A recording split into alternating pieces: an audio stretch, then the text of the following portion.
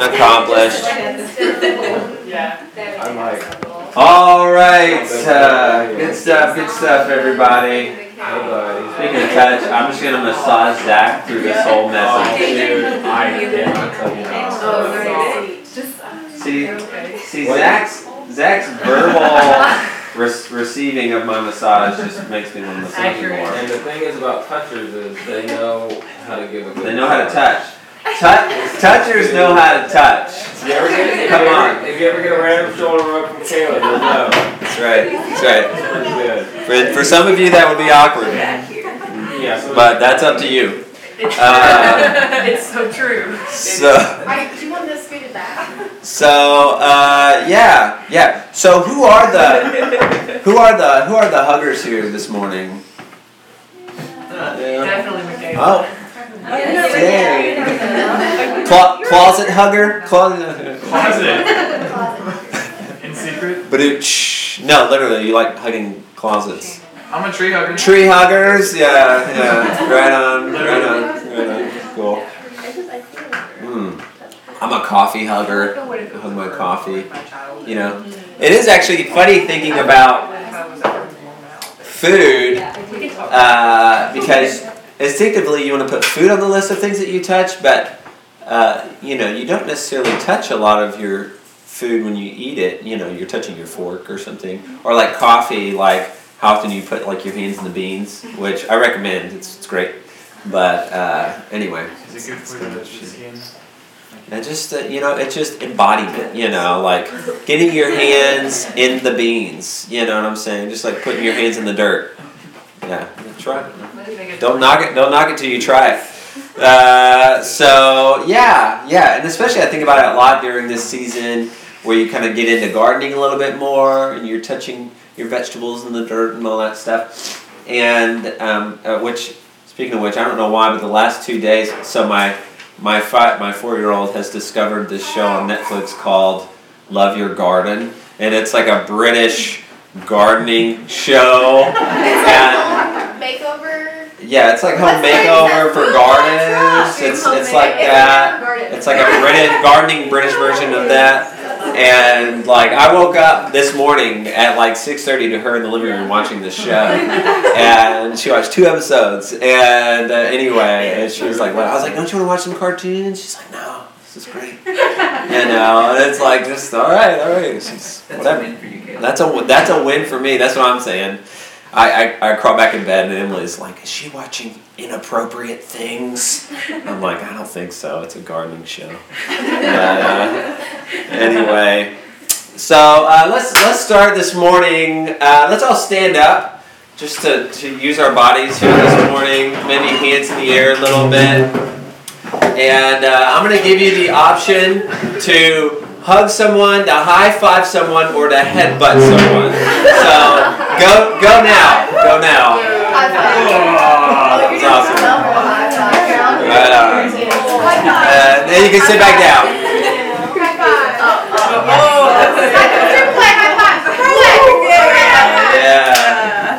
Right.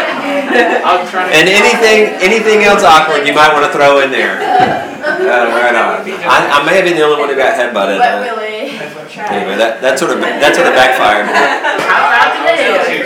So last week Chelsea unpacked for us. We talked about believing and seeing and that sort of stuff. And we're kind of going to continue that theme. So just to keep you guys up to speed, we're on the narrative lectionary, which means we have left the building of John and we're in Acts now because we started the Bible in September and we're going to end it in May. Talk about a whirlwind. So, but the idea again is to sort of like put it all together, right? And that's kind of the neat thing that happens with this narrative lectionary is that we go through this sort of cycle. And so this morning we are after the resurrection. We are in the gospel of Acts and Luke Acts, and we're going to jump into probably a familiar text in chapter 9 this morning. And so I want to jump in and point some stuff out, and we'll go somewhere. So send your hand out, read along. NRSV, Caleb adapted. Meanwhile, And by the way, I'm like stopped up, so nothing else I can do. Meanwhile, Saul, still breathing threats and murder against the disciples of the Lord, went to the high priest and asked him for letters to the synagogues at Damascus, so that if he found any who belonged to the way, men or women, he might bring them bound to Jerusalem. So you get this one of the first images of Saul, and he's kind of like the Bible's version of Boba Fett. You know, he's like the bounty hunter for the empire. Verse 3. Now, as he was going along and approaching Damascus, suddenly a light from heaven flashed around him, and he fell to the ground, and he heard a voice saying to him. By the way, this you slow this down a little bit, and there's almost like echoes of creation, even in this sort of language as God intersects here. There's the light from heaven. He falls to the ground, and there's a voice, and it says, "Saul, Saul, why do you persecute me?" Verse 5. And he asked, "Who are you, Lord?" And the reply came, "I am Jesus, whom you are persecuting. Get up and enter the city, and you will be told what you are to do." The men who were traveling with him stood speechless, because they heard the voice but saw no one. Saul got up from the ground, and though his eyes were open, he could see nothing. And so they led him by the hand and brought him into Damascus. And so what happens is Jesus steps among these guys here, and his very presence almost like disrupts their senses, right? It's like if you're absolutely sure, I guess, reality is this one way, and then you happen on the way to Damascus meet ultimate reality himself, right? And it's quite blinding for you if it's another way, right? It's almost like if you were convinced that everything was this way, right, and then you stumbled upon ultimate reality himself, right, and all of a sudden it's like your senses become useless, right? You become speechless, you become blind, right? Anyway, it says, verse 9, for 3 days he was without sight and neither ate nor drank. And so you kind of wonder if there's sort of a play on, right? He doesn't eat, he doesn't drink for 3 days, right? There's sort of this play on like death and resurrection, right? For Paul here. Verse 10, now there was a disciple in Damascus named Ananias. And the Lord said to him in a vision, "Ananias," he answered. "Here I am, Lord." The Lord said to him, "Get up and go to the street called Straight, and at the house of Judas look for a man of Tarsus named Saul." Right? It's very specific directions, you know. Turn left at the light. And at this moment he is praying, and he has seen in a vision a man named Ananias come in and lay his hands on him so that he might regain his sight. So if you kind of like catch a little bit what's going on in the text, it says, the Lord said to Ananias in a vision, right, that at this moment Saul is praying and has seen a vision of you coming and laying your hands on him, right? So you're like catching kind of what's happening here. Like a man who sees has a vision about a man who doesn't see, who is simultaneously having a vision about the other man coming and restoring his sight. It's like, this is like so good. It's like Inception level 4, you know. And so there's sort of this seeing in the text, but there's also seeing, right? There's also sort of this thing underneath the thing going on, right? Sort of a lower level.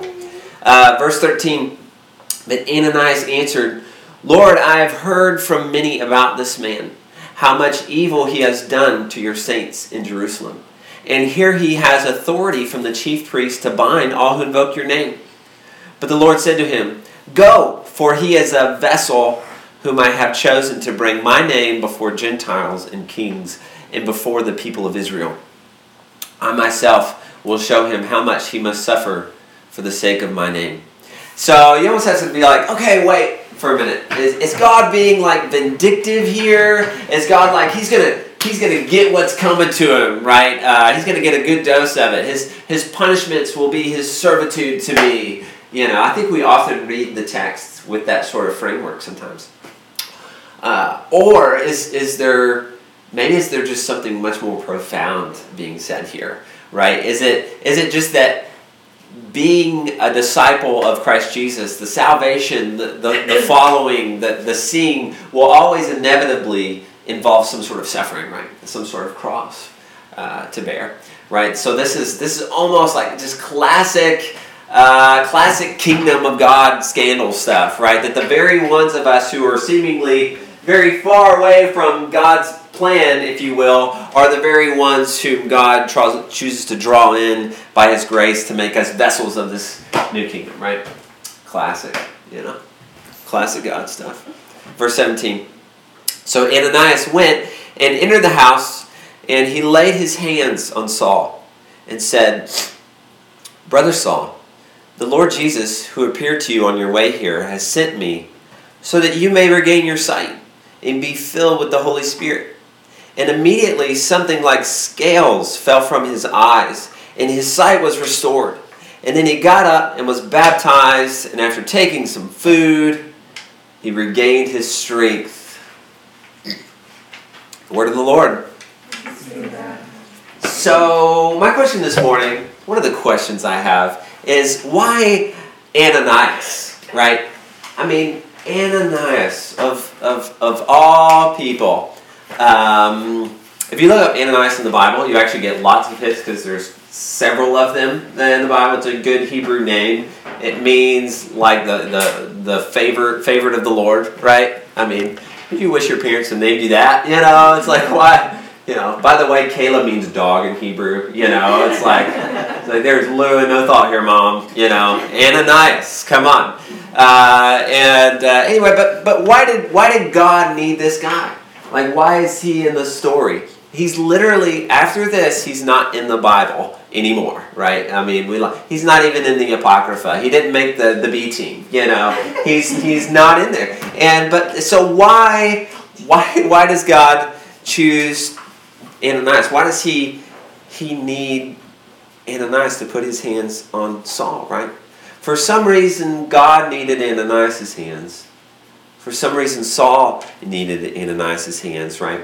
That the God who created the universe is still choosing to use His creation to do more creating, right? This is sort of the relationship we continue to enter into through every story in the Bible, through every encounter with Jesus, and every since the dawn of time, right? That God chooses to use our hands to do His work. It's interesting.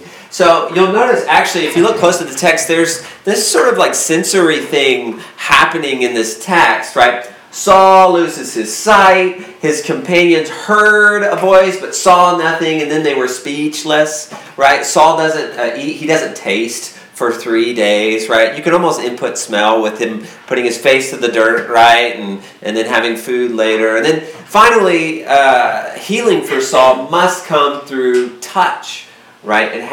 This is how it comes, right? Through someone else's touch.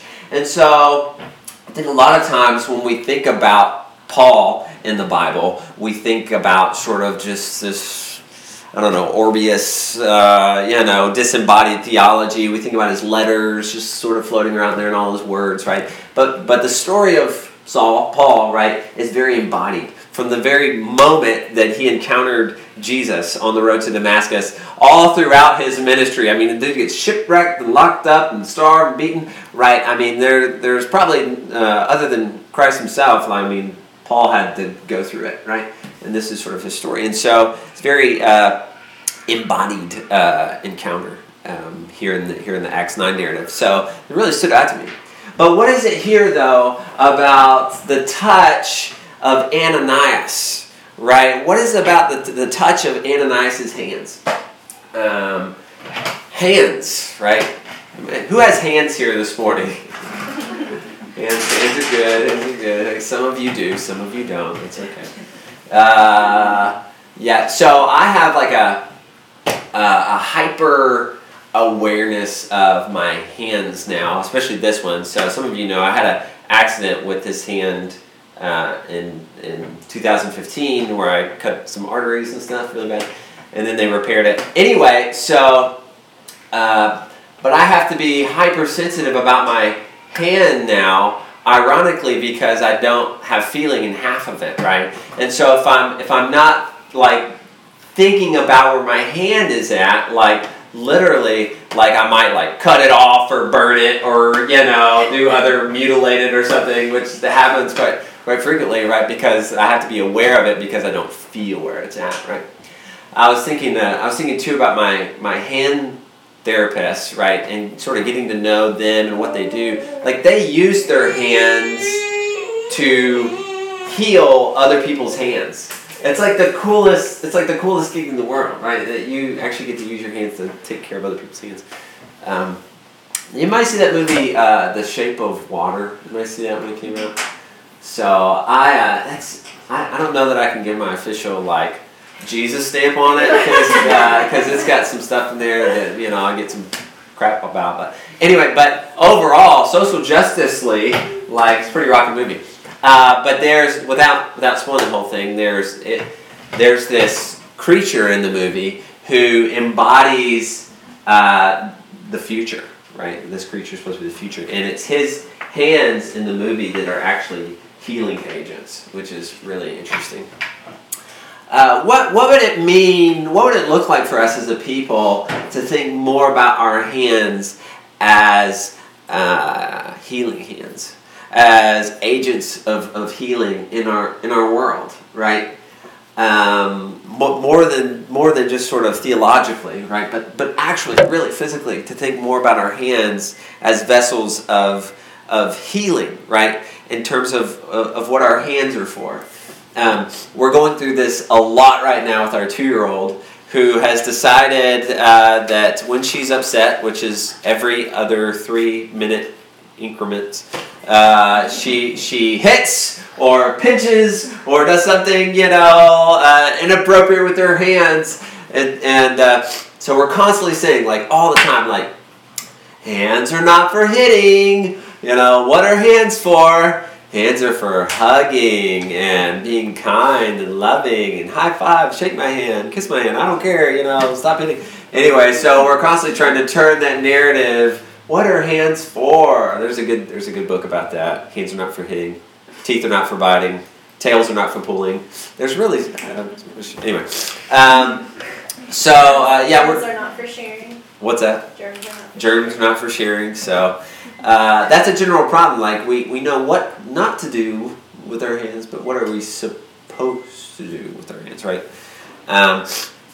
Verse 15, it says, "So the Lord said to him, 'Go, for he is a vessel.'" Vessel. This is like a good New Testament word. It's used a lot. Skulos, which means vessel. And so some translations will actually say instrument.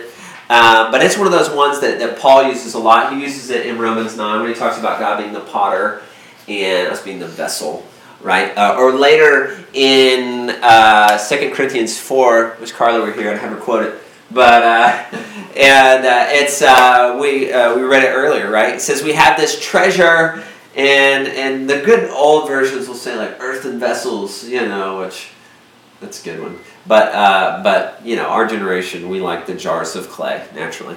But and it said so that it may be made clear that this extraordinary power belongs to God and does not come from us. We are afflicted in every way, crushed, perplexed, but not driven to despair, persecuted, not forsaken, struck down, but not destroyed. Always carrying in the body the death of Jesus, so that the life of Jesus may also be made visible in our bodies, right? For while we live, we are always being given up to death for Jesus' sake, so that the life of Jesus may be made visible in our mortal flesh, right? The life of Jesus made visible in our mortal flesh. Like I love that line, right? In our bodies. The life of Jesus visible in our bodies, right? And so how does that work? I think a lot of times when we think about like laying on hands and that sort of terminology for people, we think about like an ordination service and a bunch of old white guys like putting their hands on somebody and praying over them and stuff, and there's sort of this maybe image that comes to our minds with that. But ironically though, it's not that sort of thing they like teach you in seminary about, you know what I'm saying, laying on hands. There's no class that's called like how to touch people, and they just don't teach you that stuff. And actually, it's quite the opposite, right? I think if I learned anything, if you learn anything, you learn like how not to touch people, right? Right? How not to lay hands on someone. Are you with me? And and so it's quite the other way around, right? All proliferation of the gospel is words, and through our words we learn how to give people more words, right? And so all the while, touching and hands becomes that much more foreign and awkward and weird and stuff, right? The more that we find ourselves touching people. And so some of you are like, oh my gosh, he touched you right now. And so, there's sort of a shift that begins to happen. And so the gospel, which is supposed to be literally the reflection of this incarnation, the flesh and the blood of Jesus Christ, right? The embodiment becomes more disembodied, right? And so even in our good, yet maybe a little fear-driven efforts to be Nazarene safe, right? In all of our church dealings, if that makes sense, we've removed almost all the healthy touch, with the possibility of there being unhealthy touch, right? Are you with me? And so there's sort of this gap, right? If the framework in which we think about touch is already primarily negative, right? We've thwarted already the ministry of the body of Jesus in the world. Does that make sense? And so what does it mean to be a people, as I spit on you, what does it mean to be a people who reclaim touch, right? What does it mean to reclaim touch? This is not easy work, right? This is not easy work. I think about one of my favorite hymns growing up. I don't know why, but it was. You already know. He touched me. He touched me. Right? Did you guys sing that growing up? He touched me. Chad knows that song. Come on. Oh. There was this one guy who had a really nice voice, and he would go, Yeah. "Oh, he touched me." Stop it. He touched me. Oh, dang. Yeah. But we can't even talk about the song without sort of laughing a little bit. You know what I'm saying? Much less singing. We tried to sing it one time years ago. I don't know if you remember this. Probably none of the rest of you were here, but it was like inevitably the college kids are snarking in the back, like, touch me, And even the word touch, are you with me? Even the word touch, like, has something going on there, right? And in our culture today there is this whole #MeToo thing. There's a lot going on in our culture. There's a lot going on in our world about touch right now, so it's easy to get there, right? I saw on the news the whole Tony Robbins, the guy with the #HeTouch thing, or Me Too, #HeTouch. Yeah, that's going to be the hashtag from today's sermon. Caleb and #HeTouch. Anyway, but there's a lot going on there. There's a lot of touching that's happened in an unhealthy way that was hidden, and now is being made known, right? Now there's this great uncovering of what's going on, which is great. But as we decide what appropriate touch then and appropriate touch boundaries are in the church and in the world, right? What might it look like for the body of Christ? Okay, to be the forerunners, who reaffirm what healing touch is, right? Sight-giving touch, scales falling from your eyes touching, right, can look like in the world, right? Are you with me? We were at the park a couple days ago, and the girls are playing. There's a bunch of kids there, all shapes and colors and sizes. But Daly, in particular, is very small and doesn't have a lot of hair, and so all the kids are always calling her baby and stuff. And so she's playing at one point, and all the other little kids are coming up to her, and they're like putting their hands in her hair and touching her belly and like rubbing her stuff, and they're like, baby, baby, and they're like, can you talk, and anyway, and so I let it go on for just a minute, until some kid in Emily is going for the eyes, and I was like, okay, all right, let's keep our hands to ourselves, and anyway, it's just funny. And it's probably the appropriate parent thing to do, I suppose, is interject there.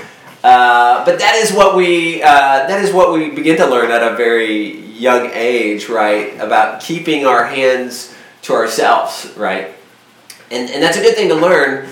But we also, for whatever reason, never learn when to not keep our hands to ourselves, when to use our hands, or when to give our hands, and when it's appropriate to give our hands to someone else or later on.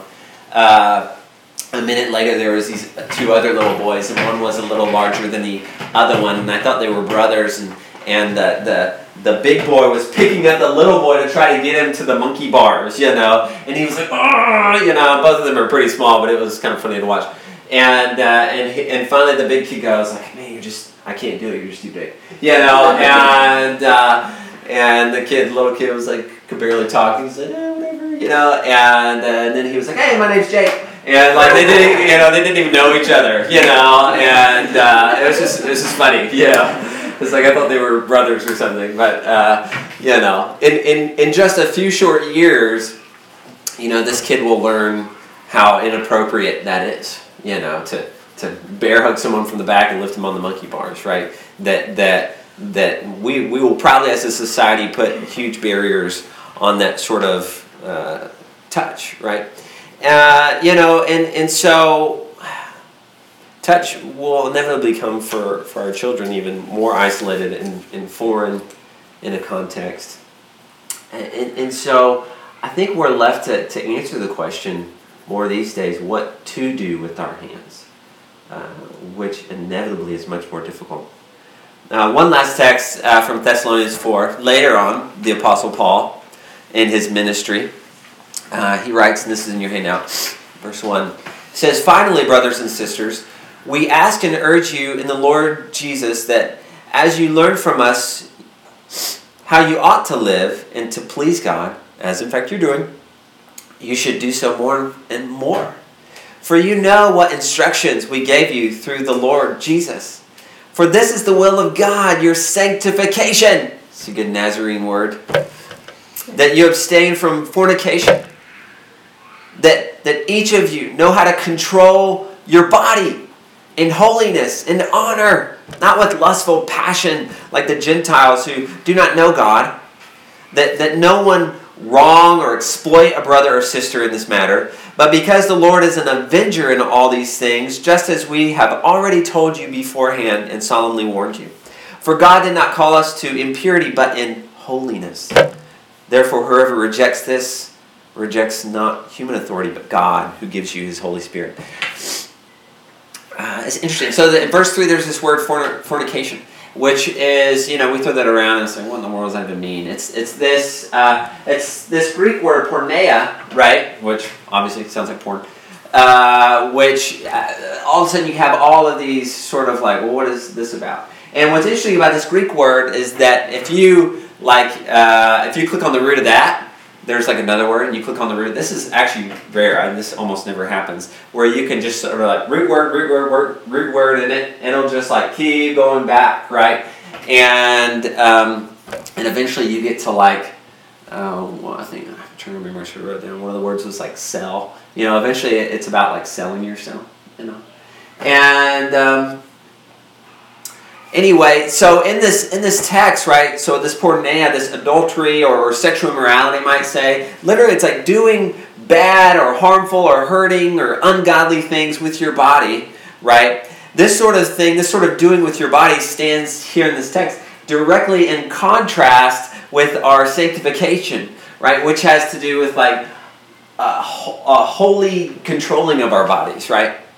And so the interesting thing to me as well in this text is what's not there, right? There's no Greek verb in here that says like put your body away, okay? Like get rid of your body, right? Like put that away, right? Because that would be Gnosticism, okay? Like that your body is bad. It's something that we're still struggling with in much in our culture today, right? Especially in the church, unfortunately. But there's nothing that says put your body away. But sanctification is actually, and this is what I love. This is what I get my step stool on, right? Sanctification is about doing good things with your body, right? Actually putting your hands to do good things and holy things with your body. And so, wrapping it up this morning, the story of Ananias and Saul is so crucial for us this morning on this point today, in a time when God desires us to actually do something with our hands, right?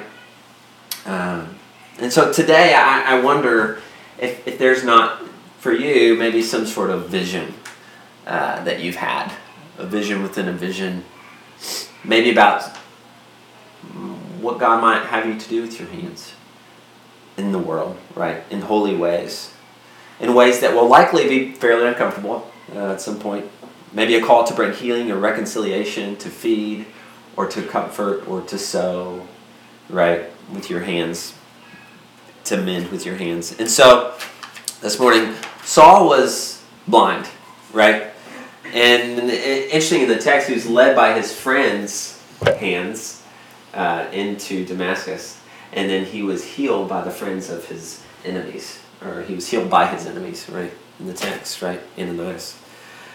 And what's interesting in this, that for God, it was necessary that Saul had to be touched. Are you with me?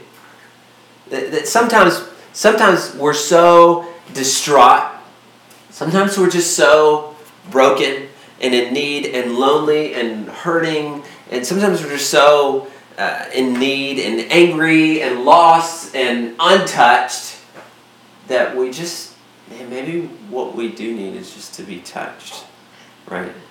That what we need is to be embraced by someone in love so that the scales can come off. You know what I mean? That what they need is touch. I was listening to the Liturgist Embodiment podcast a few weeks ago, and they were talking about this.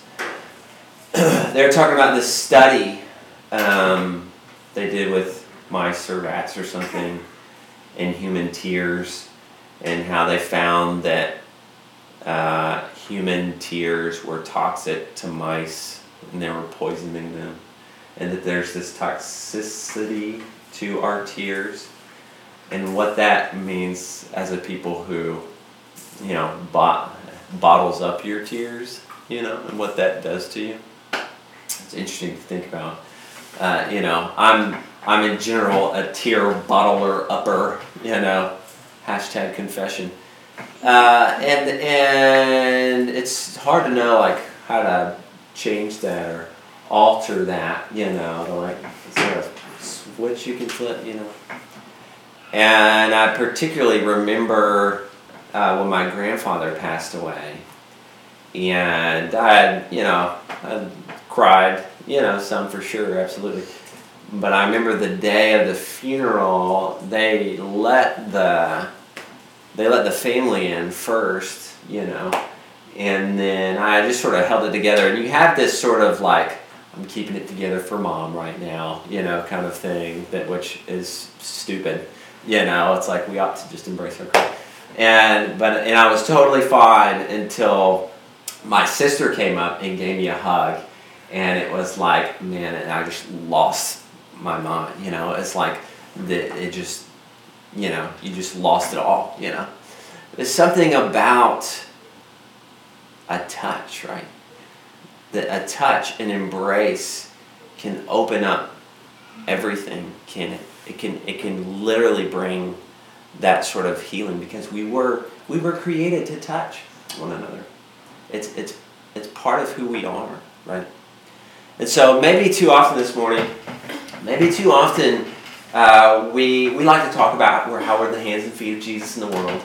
And sometimes I can't help but wonder if we're not a little too self-congratulatory about it. We gave some clean water, we're the hands and feet of Jesus in the world, patting myself on the back with Jesus' hand right now, And what does it mean to physically be those hands, right? To embrace our untouched neighbors and friends, and sometimes even our enemies, and maybe even this morning to be willing to receive that touch, which can be just as difficult as giving the touch. And so may you this morning find yourself receiving the touch of God through others today, and may you find yourself giving the touch of God to others today. The God who heals and embraces and sometimes puts us on the ground on the road to Damascus this morning. So let's pray. Lord, we do thank you for your hands that heal us and embrace us, your hands that bear the wounds of the cross, Lord, the hands that you invite us to touch, to see that the wounds are real, Lord.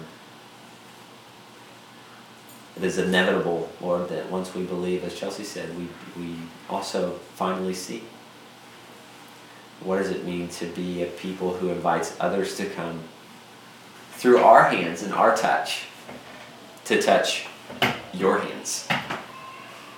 Help us to be that people this morning, that we would invite others, embrace others in love, Lord, as we narrowly walk the culture we live in today, to reclaim healing touch for your kingdom. In your name we pray. Amen. I'm going to invite someone to go get the kids. And in the meantime, if you can get communion ready, that'd be fine. I think we could go ahead and do a couple announcements while they're coming in here. Next Sunday, this has altered the plan. So we were going to have the garden kickoff next Saturday, but we have decided in crazy fashion, because next Sunday actually is Earth Day, we're just going to combine next Sunday's service with the garden kickoff, and it's going to be one crazy, get your hands dirty, plant flowers, and I like it because, why do we have to think about these things in separate ways? Are you with me? So look out. And anyway, so that's happening. So next Sunday, come with your work sandals on and your trellis in your hand, or your trowel. Your trellises and your trowels and your skis and your trousers. And that's going to happen next Sunday. Also, side note, that means no potluck next Sunday, but we are actually going to provide lunch for everyone, as if it were a normal thing. So, and today, we might try to put out a couple of signs for that. And then also, I'm probably going to get my boots on today and go out there and try to clean up the garden a little bit if anyone wants to go change and help, or help as you are. So.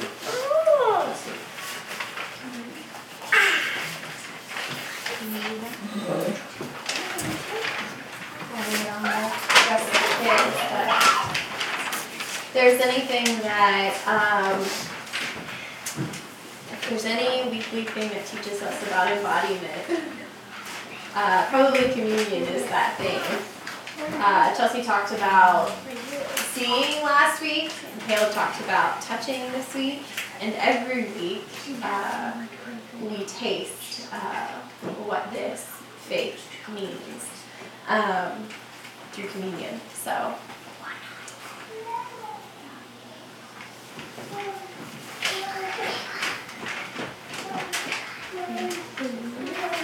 Kids, as you come in, you can find a seat with the front up, or you can come sit up front.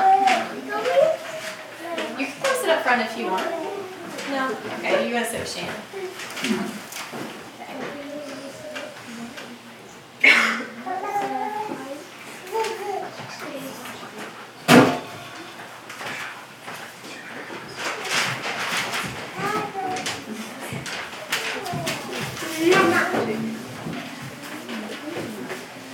can sit right here, but turn around.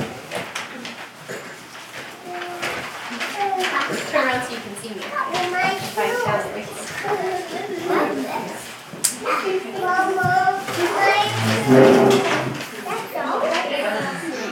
Welcome. You want to take a seat?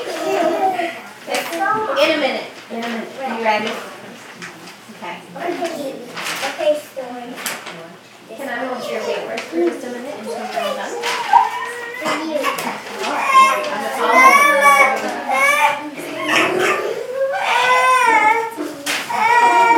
Story.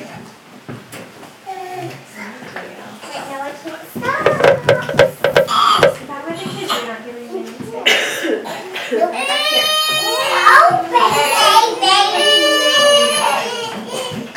This is your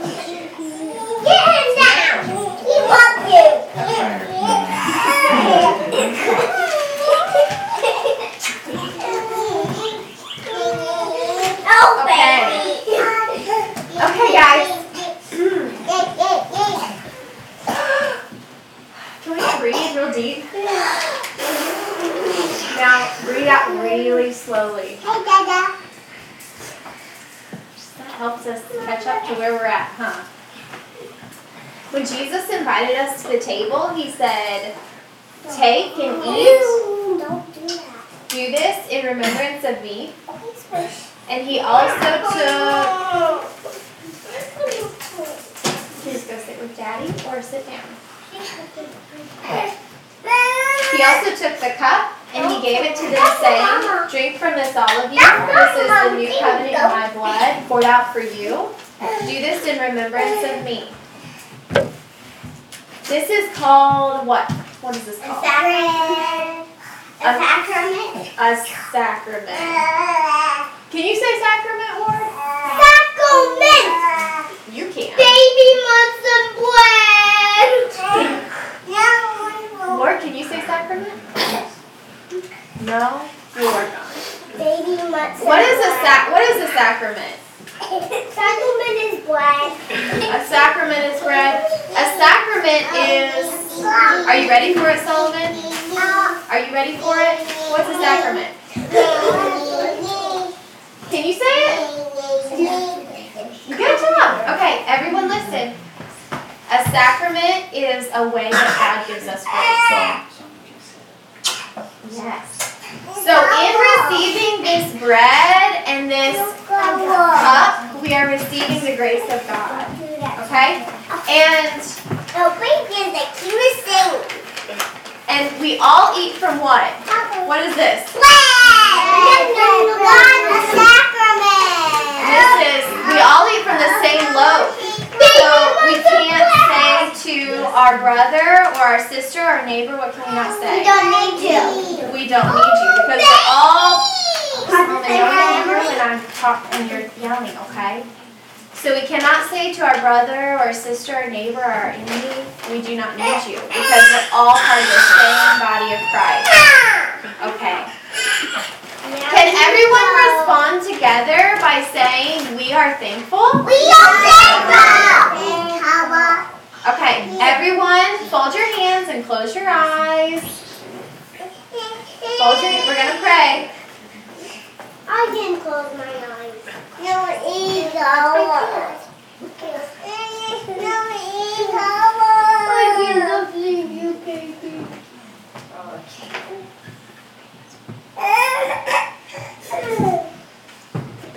God, as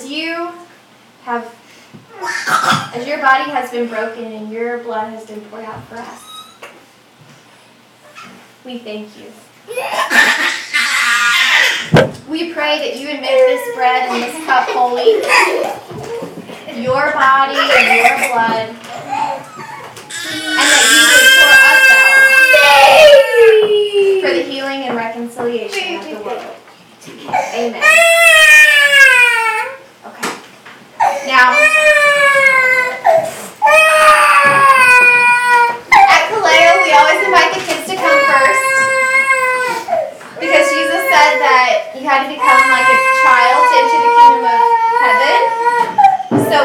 show their example, and then everyone else may come and after the children to receive.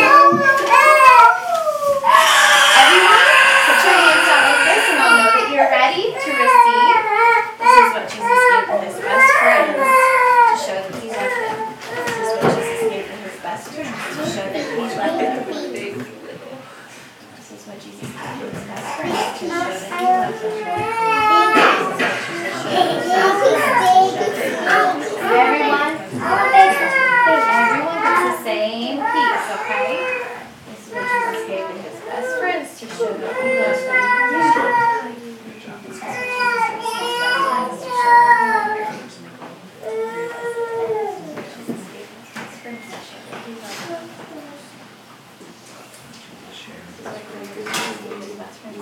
He already had a piece.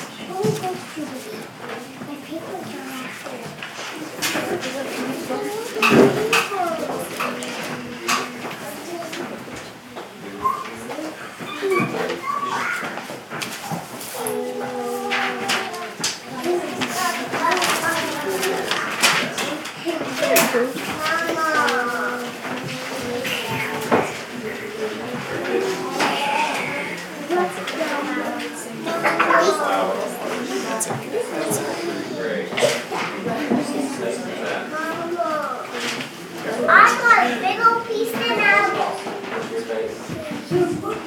No,